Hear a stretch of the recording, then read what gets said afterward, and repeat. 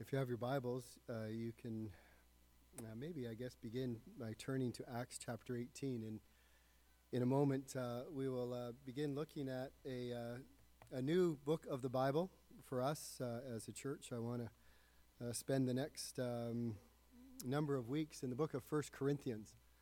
And I look forward to this study, and we'll have lots to say over the weeks about it.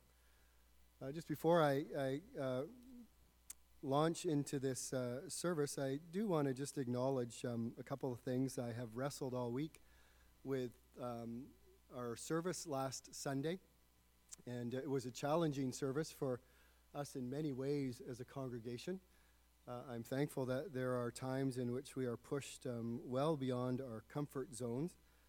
I am aware of a great many conversations that have taken place amongst one another, and I've also had the privilege of having a number of conversations myself with people.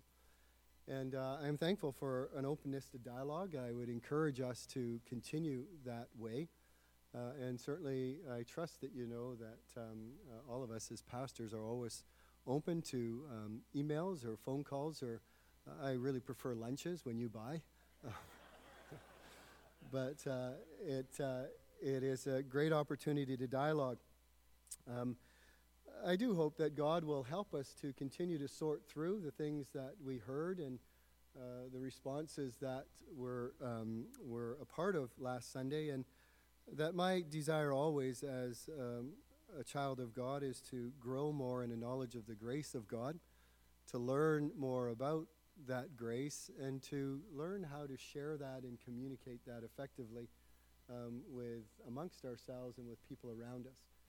And so I encourage you to continue to think through, if you were here last Sunday, some of the things that we heard and we experienced, and may God help us as we move ahead together as a local body of God's people.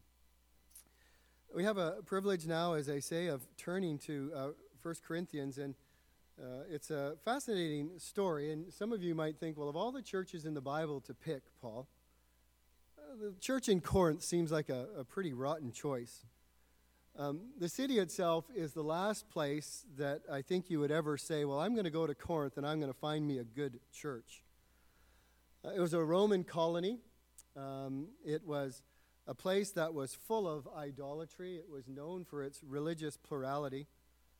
It was a commercial hub and therefore attracted all manner of people from all over the known world. It was a divided city in this sense that it was divided along economic lines. There was extraordinarily rich and very, very poor. There was a vast array of religious opportunities. The ethnicity of the city was comparable to any modern-day big city in the world that we live in. And it was divided along class lines. One visitor to Corinth after it had been reestablished under Julius Caesar after 44 AD wrote about the sordidness of the rich and the misery of the poor. It was a place that was abounding in luxuries, but inhabited by ungracious people. And after it had been reestablished by Julius Caesar in BC 44, it quickly became a thriving metropolis that regularly had over 250,000 people and would often swell to over 600,000 people, depending on how food was available, depending on what games might be in the city, how people had access to various goods. It was a cosmopolitan culture. In fact, it was so cosmopolitan that it seems like the rottenness of every culture was manifest in Corinth. To be Corinthian was to be immoral. In fact, there was a term that was used to Corinthianize, which simply meant that that person had been one that had given themselves to a lifestyle of licentiousness and debauchery. Life was, well, in the city of Corinth, it was promiscuous. It was a place where sin abounded. The difficulty for the church in Corinth, though, was that the church, like any church, was in the world, as it had to be, and as we've learned from Daniel, that we have to be living in Babylon, so to speak. But the problem with the church in Corinth was that the world was in the church, as it ought not to be. And even a cursory look at the book, and you can read it, and it doesn't take too long, reveals problem after problem: sexual immorality, division, crazy, wacky worship, unnecessary lawsuits, the misuse of Christian freedoms, to mention only a few. They were flaunting their freedoms in Christ to such an extent that it had become a scandal that the behaviors within the Christian community were less than the standards in the pagan community in which it lived. The church was a mess, and how quickly it had become so after the Apostle Paul had left. I think the truth is, if we were to reflect long on the church in Corinth, many of us might say, well, this would be the perfect church to leave. I don't fit here. I'm out of here.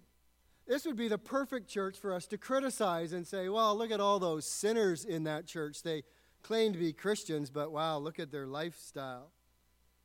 It would be the perfect church to leave alone and let die a quiet death all by itself. The trouble is, we share too much in common with the church in Corinth. And the church in Corinth is but a reflection of churches down through the centuries, all around the world, and even the church in the 21st century. We here, even in Parksville, share more than a little in common with such an imperfect people. You see, the church is always first a communion of sinners before it is a communion of saints. And what I find more staggering than almost anything in this is that God chooses to make himself known to the world around us through people like the Corinthians and through people like you and I. When Paul first came to the church, Luke describes that in the book of Acts. And I won't read the whole text from Acts chapter 18. You can do that on your own. Acts chapter 18, verses 1 to 18. But it's a fascinating description of how the church became established in this setting, such as I have just described. And so it helps for us just to get our bearings first in Corinth and how it became the church that it became. Paul, after all, went to church after church after church, and he had basically the same method when he would establish a church in a community that didn't know anything about the gospel. We see in verse 4 of chapter 18 in Acts, after Paul had come to Corinth, he set up his tent-making business with Aquila and Priscilla because they had been kicked out of Rome. And then it says in verse 4 that after he had got set up, it says this, and he reasoned in the synagogue every Sabbath and tried to persuade Jews and Greeks. I stopped there, and I love that. In fact, that is a descriptor of Paul throughout his church planting career, because faith is rational and reasonable. And so I would say to all of us, give it your mind. I love these two words because they sum up how you and I are to go about our Christian life and how we dialogue with others who don't know about Christ.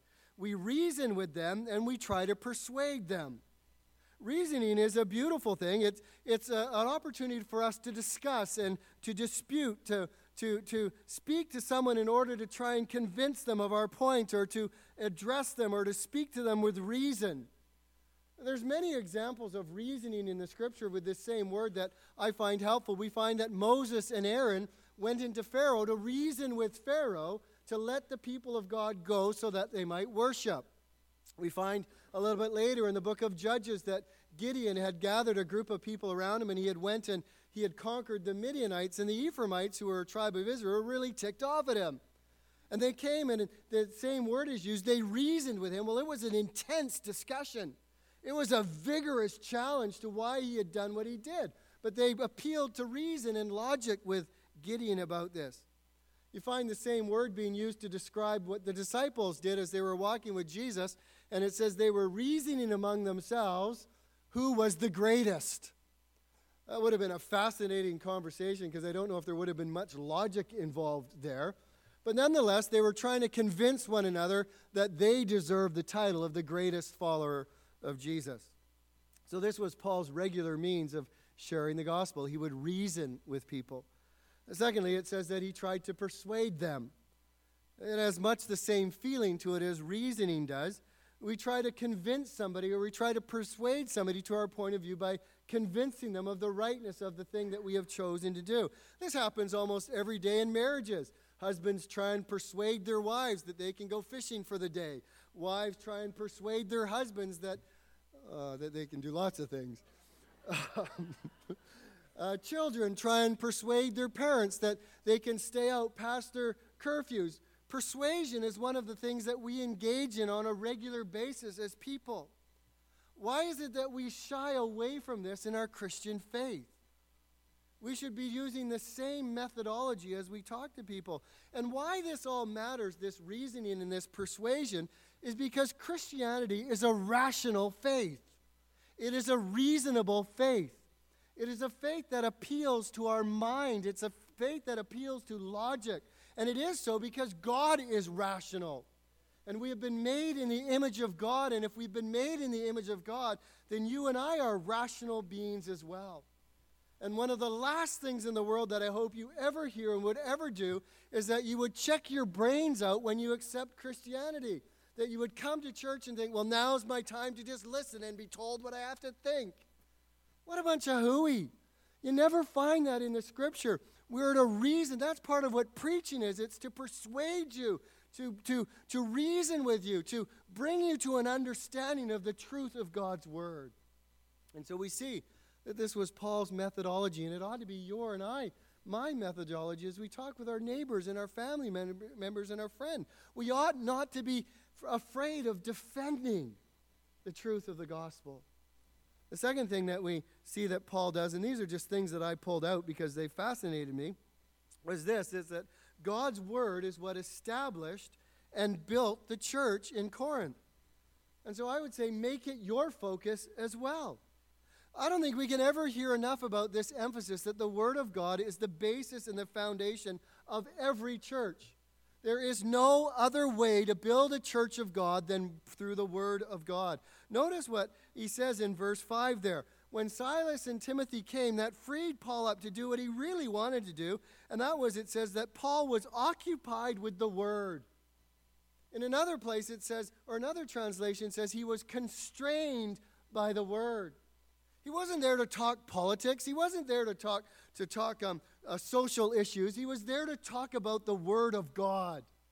It's the Word of God that people needed to hear, the truth of God that people needed to wrestle with. It was an intentional commitment on Paul's behalf to center his ministry on the Word of God.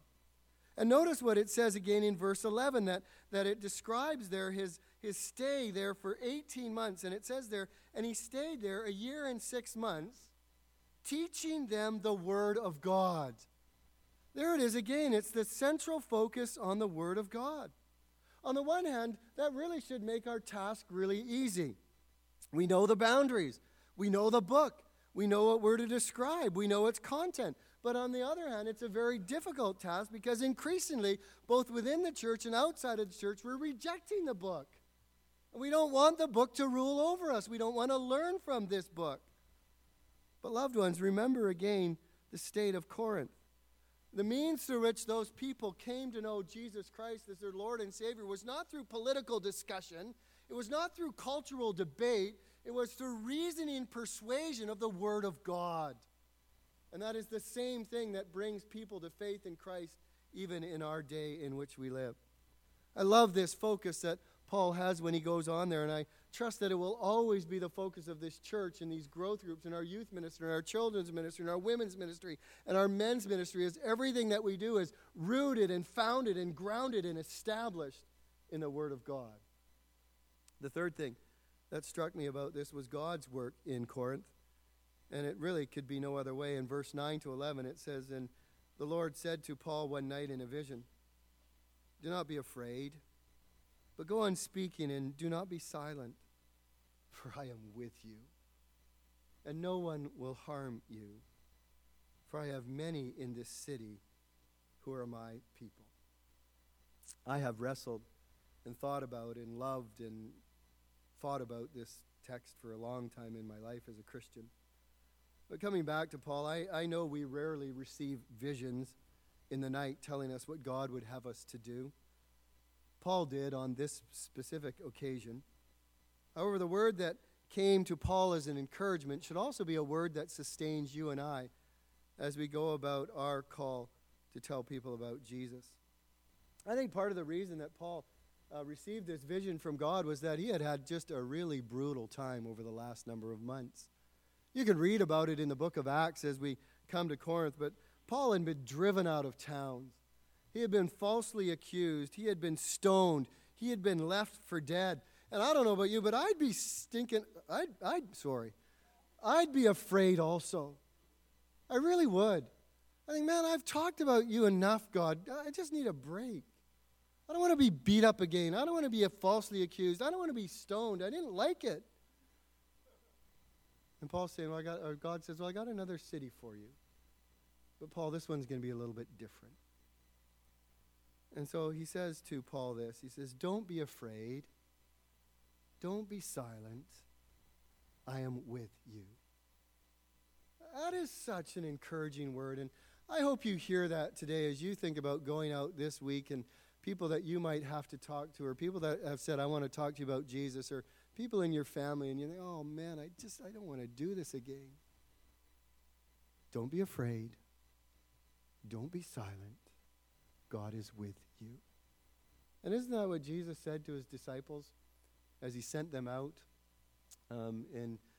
before he was transfigured? He said, now go into all the world and preach the gospel, and lo, I am with you always, even to the end of the ages. It's a beautiful promise of God to us. The second thing that God says to him is, I have many in this city who are mine. Paul hadn't even started the work of the gospel yet. What's going on here? What is God saying? Well, this is the wonderful reality of the gospel, which I don't always get, but salvation belongs to the Lord, and I'm glad it does, because if God didn't have anyone, then no one would be saved. And there's this understanding that somehow in the mystery of God, that before the foundation of the world, God has already in Christ known who will come to him. Our job is not to pick and choose and sort of cherry pick and say, well, that one would be good and that one would be good, but I'm not going to share with that one. And there's a mystery even in that. Our job is just to share the gospel, to spread the seed of the word of God far and wide, to whoever and anyone will listen without sort of any prejudice, without any sort of picking and choosing, but just to say, God, you give me an opportunity and I'll share. And leave the work of salvation to God, because God is the one who saves. And then finally, it just says that Paul stayed there for 18 months. That's a solid commitment of Paul. He didn't give up. He didn't give in. He didn't go away. He understood that God had said, stay there, do the work. I'll look after you. I'll care for you, because there's going to be an incredible harvest yet to come in Corinth. And there was a harvest. This is how Paul summarizes it. Do you not know that the unrighteous will not inherit the kingdom of God? Do not be deceived, neither the sexually immoral, nor idolaters, nor adulterers, nor men who practice homosexuality, nor thieves, nor the greedy, nor drunkards, nor revilers, nor swindlers will inherit the kingdom of God. I bet you most of us fit into that description. But notice what Paul then says. And such were some of you, but you were washed, you were sanctified, you were justified in Christ Jesus. We ought never to look at the world around us as a world that is unreachable with the gospel. And we ought never to be so full of ourselves that we forget who we were before Christ found us. But what power there is in the gospel. That Christ is able to wash us, sanctify us, and justify us. And the work of God in Corinth was a beautiful, beautiful work. And so we come then to the church of Corinth, and you can turn over to 1 Corinthians chapter 1 now. And I kind of wonder in my own head, what can we ever learn from a church like this? Ask yourself this question too. I found this a fascinating thing in my own head to think through. If you had before you a laundry list like we have in Corinth of people who were leaving their marriages, who were engaging in sexual immorality of the worst kind, who were going to lawsuit with one another, who were causing division in the church, who were just like acting terribly. How would you address a letter to them?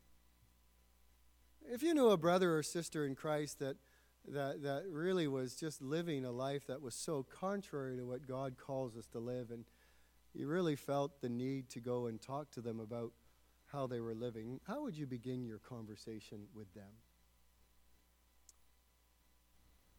The way Paul does it just blew me away. And that's where we want to spend and take the rest of our time together this morning. Notice how Paul starts with them. Paul, called by the will of God to be an apostle of Christ Jesus, and our brother Sosthenes, to the church of God that is in Corinth, to those sanctified in Christ Jesus, called to be saints, together with all those who in every place call upon the name of the Lord Jesus Christ, both their Lord and ours. Grace to you and peace from our Father and from the Lord Jesus Christ. What a sweet way to open up a difficult conversation through the letters that he's going to write. A couple things that I noticed, and there's really 4 more points that we'll make, or just references. And the first is, I don't know if you noticed this, but you can't talk about the church without talking about God and about Christ. At least you can't talk about the true church without talking about God and Christ. First, I think this says something about the nature of reality again. This is not a closed universe. This is not a material universe. This is a universe that has both spiritual realities and material realities, and God is one who involves himself and interacts in this world. He has done so by calling people to serve him. He has done so by sending his Son into this world. There is a direct connection between the physical world in which you and I live and the spiritual world that's all around us, that is habited by God. The second thing that I think we see here is that the church is God's idea. It's God that called Paul. It's God that by his will sent Paul to be an apostle. It was Paul that was an apostle of Jesus Christ. And so a Christless church is a powerless church. If you were to take a pen, a red pen, and just in those first 3 verses underline every reference to God and Christ, almost all 3 of those verses would be full of red. It's all about God and about Christ. And anytime a church begins to stray away from talking about God and talking about Jesus Christ, they're in real trouble. And so Paul just talks about what's normal and natural. Paul, an apostle of Christ Jesus. To the Corinthians who are sanctified in Christ Jesus. To Christians who are universally designated as those who call upon the name of Jesus. Through grace and peace that's received and effected through the Lord Jesus. Loved ones, we can't talk about the church without talking about Christ. And if we want to see a move of God in this community, in our church, we got to talk about Christ. Because it's all about Christ. Second thing that I observed is just the calling of Paul. I don't know how to say this other than the fact that Paul is God's man for the church. He's an apostle by the will of God. He had a unique role and a function to fulfill in the church. He was an apostle of Christ Jesus. He was sent by God to prepare people for Jesus, to speak on behalf of Jesus, to lay a foundation that was Jesus. He was called to be an apostle. That's a very specific word that's used of Paul the apostle. There were only 14 apostles, which sounds kind of strange.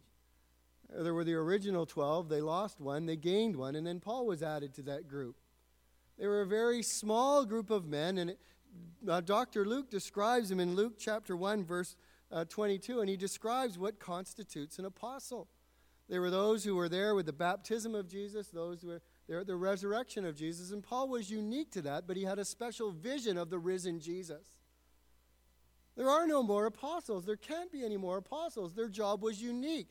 They spoke and communicated as the church was established the words of Christ and laid the foundation, which was the foundation of Jesus Christ. Paul is here not playing the apostle card either, although that will become relevant a little bit later because they are challenging his call to be an apostle. I don't know if Paul is actually beginning his defense here, but he's just stating the truth that I am what I am, not because I chose it, because God chose me. I've been thinking a lot about this, an apostle by God's will. You don't think that was a promising career for Paul? I think Paul had a lot of options on the table that he could have chose, and I wonder if, as he began to think about it after he was apostle for a little while and had a few lashes on his back and a few stones in the back of his head and a few false accusations, that he thought, well, I think I certainly chose the worst of all the options this time. He wasn't nominated for the job by a church. He wasn't chosen by a group of people that said, I think you'll make a good apostle, Paul. He was captured and constrained by the will of God. It was though he had no choice. It was just the divine purpose of God for him. He certainly did respond with obedience, but I think that knowledge of that call was what kept Paul in the game. I don't know about you, but there are some times when the call of the ministry is a heavy call. And probably every Monday I resign. And every Monday night, Kathy says, so what are you going to do? And Tuesday I say, okay, I'll stay being a pastor. But no, sometimes it's the call that keeps you going. There are some wonderful joys and wonderful privileges of being called by God to be a minister. But it's that call that sustains me when things get tough and difficult. And I think in a much greater way, it's what sustained Paul, as he had a lot on his hands. Some statements about the church then. I think these are really important as Paul is talking about these things with the church. And again, remember, he's about to address some pretty tough issues. But the first thing he says to them, and you might note it, to the church of God that is in Corinth. As I said, Corinth was a Roman colony established to spread Roman ideology. But the church in Corinth was God's church. It was a colony of God in Corinth. And it was set there to testify about God's grace and his mercy. It is the church of God. And the church of God the church there did not belong to the Corinthians or any other person or any other organization. The church is a body of believers that belongs to God and to God alone. I try to never say this in conversation with you or with others that Parksville is my church. It's not my church. And I sometimes my breath gets taken away a little bit, and I think we ought to be careful not to say, oh, that's so-and-so's church. I know what we're trying to say, but it's not right. That's not John MacArthur's church. That's not Joe Blow's church. That's not Peter Young's church. It's God's church. And we need to learn to think differently about it because the church does not belong to any man or any human organization. It is the church of God.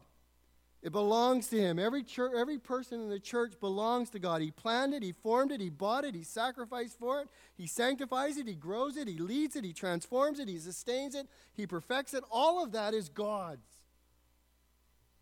And the church is an assembled group of people called together to worship God. And this is a side note. I really think this ought to caution the Lord's people.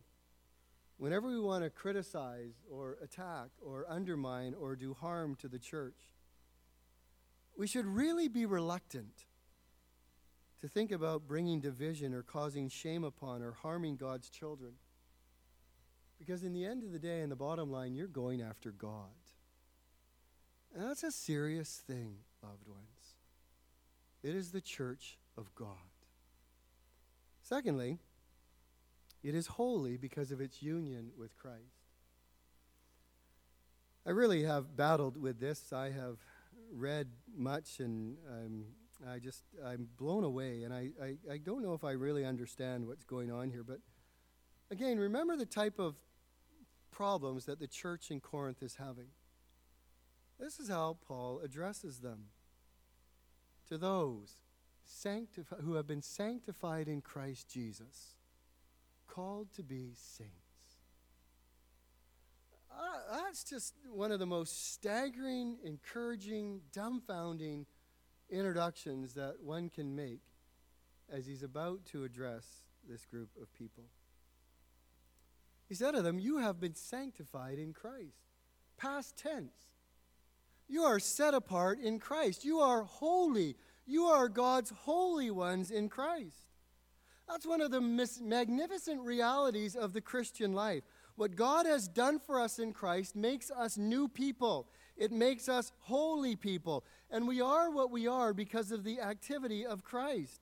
He's talking about our position. He's talking about what we definitively are. We are perfect in Christ. That's a stunning reality.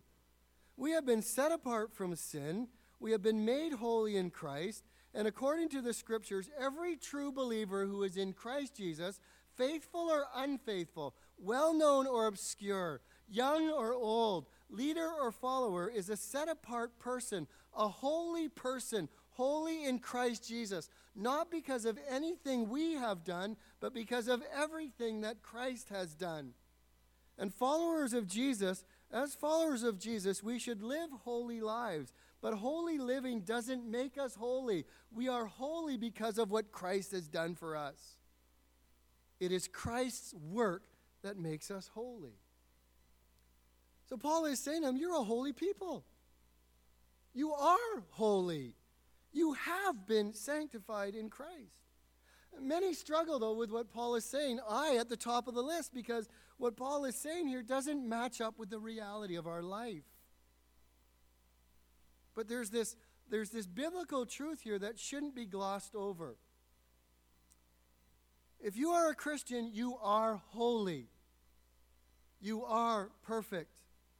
Again, not because of anything you've done, but because all that Christ has done. He has fulfilled perfectly the intent and the motive and the act of God's law in every single possible way. And because you are in Christ, God sees you as he sees Christ. Right now, today, as holy. Let that settle in your heart. Even after the week that you've had, even after the difficulties that you've had, even that the sins that you've fallen into. Stranger things have been said, I don't know, but you are holy. And then he goes on. And he says, but you are called to be saints. You see, in spite of the fact that the Corinthian church had become filled with immorality, strife, division, and immaturity, Paul begins by addressing his letter to them as saints or holy one.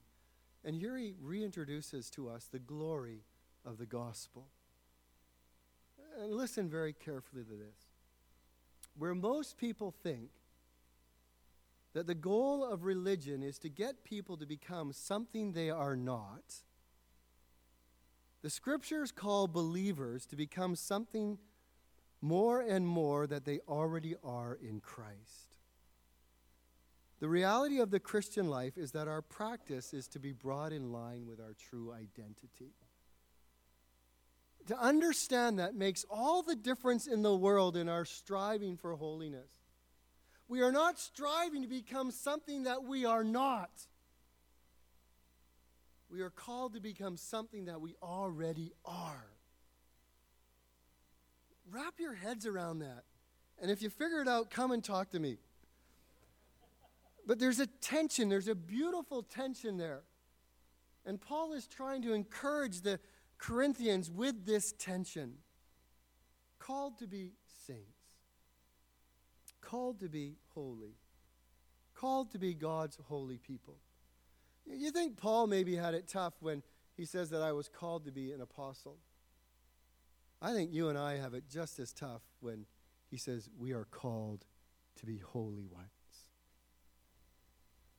See, that stops any thought that we might have that say, well, I'm already a saint, so I can live however I want. Pull that out of your head and stamp it on the ground. We cannot live however we want.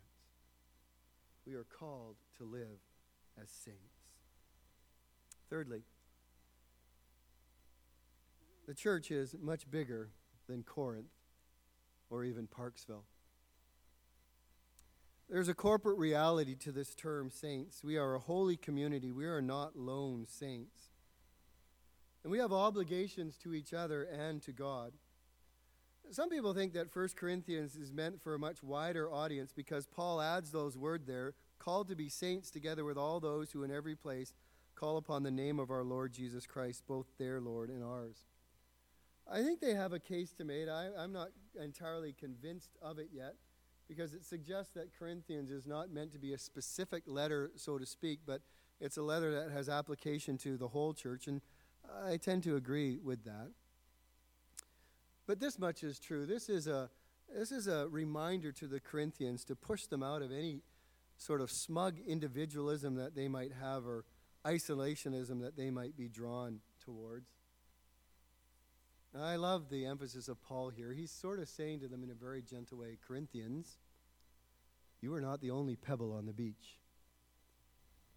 And that is a great reminder for us as followers of Jesus Christ.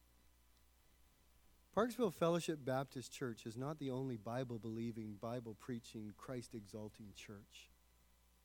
There are churches all up and down this island, all across BC, all across Canada, all across the States, all around the world, who do what we do, and some of them even far better than what we do. And what Paul is trying to say is, listen, you need to look beyond yourselves. You need to see that the work of God is a huge work. It's a great work. It's an all-encompassing work. And that every one of us who calls upon the name of the Lord Jesus Christ is part of the same church and has the same Lord. What he's saying is that we all come to faith the same way, through putting our trust and our confidence in the Lord Jesus Christ. We all call upon the same God.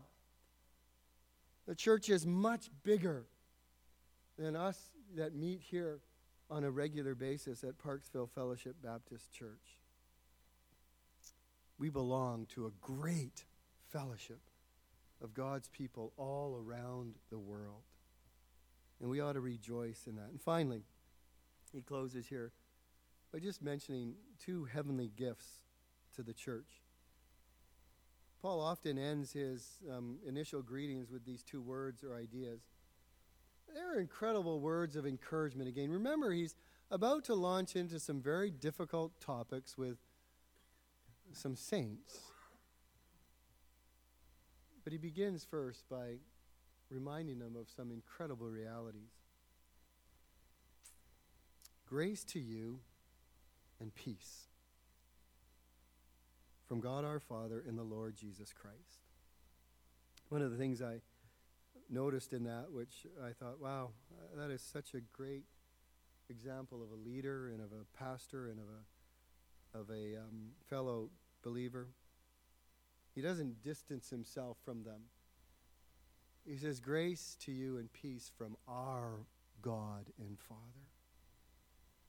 It's beautiful. He's not saying, well, you guys are worshiping some strange God out there. You know, you guys are off track, or, you know, I've really got it all together. He says, we're in this together. Your Father is my Father. Our Father is one. You know, there are things that we probably find difficult to accept in each other. I can imagine there's probably some things that some of you look at me and say, ooh. And I am sorry I said that word a little bit earlier. I just in my head, and I'm thinking, oh man, why did that slip out of my mouth? But I hope that you recognize also that the grace of God is at work in all of our lives. And that while we might see some things that we don't like or some things that we don't agree with, we ought to be able to see a whole lot of things that are marks of the grace of God at work in one another. And for those things we give thanks and rejoice in. The grace that Paul is talking about here suggests a time in the past when those people were alienated from God. I think we all know, do we not, that there was a time in which there was an incredible barrier between us and God. Some of us have maybe been a Christian so long that we forget what that barrier was like, but it made it impossible for us to have any connection with God. Our sin was so grievous, our rebellion was so profound that we were doomed.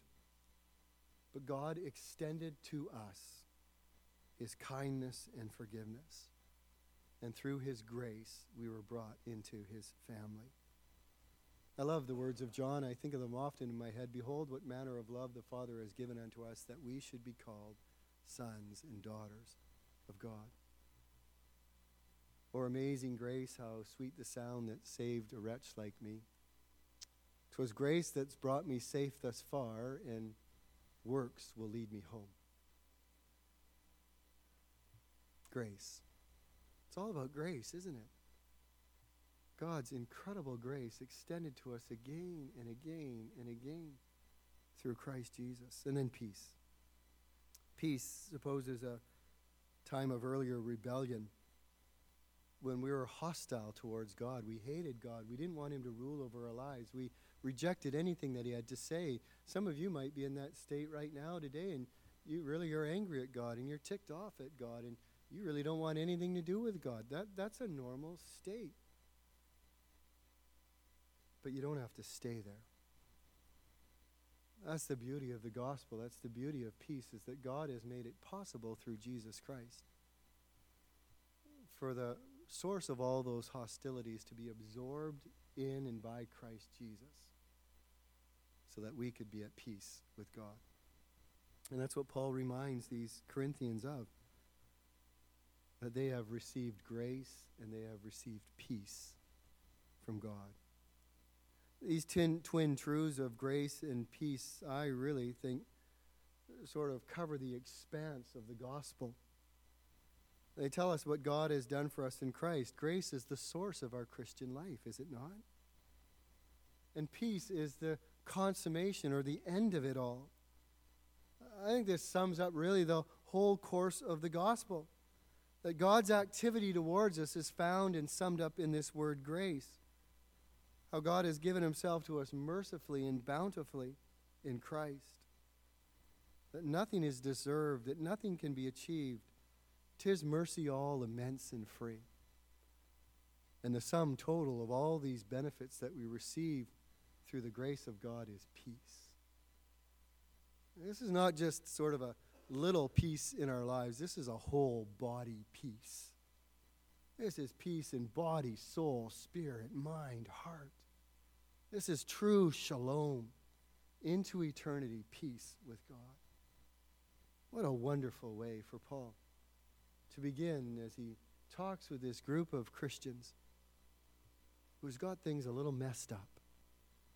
He reminds them of what God has done for them and of who they are. Have you heard of God's grace and peace? Maybe more importantly, have you experienced and received God's grace and peace? I would say if you don't know anything of his grace and you're not at peace with God, to get aside with somebody who will reason with you and persuade you with the Word of God about his tremendous love for you and desire to see you be one of his children. Father, we thank you for your word today and for its introduction to this book of Corinthians. What a great book it's going to be. Thank you for these tensions that we have here. Thank you for these reminders that we have just sort of lighted on a little bit this morning. I pray that you'll be with us in our thoughts and in our minds as we wrestle with some of these things now throughout this coming week. And I do pray, Father, that for some here today who don't know you yet, that they would come to know the beauty of Christ. They would come to know something of the grace and the peace of God. We pray this in Jesus' name. Amen.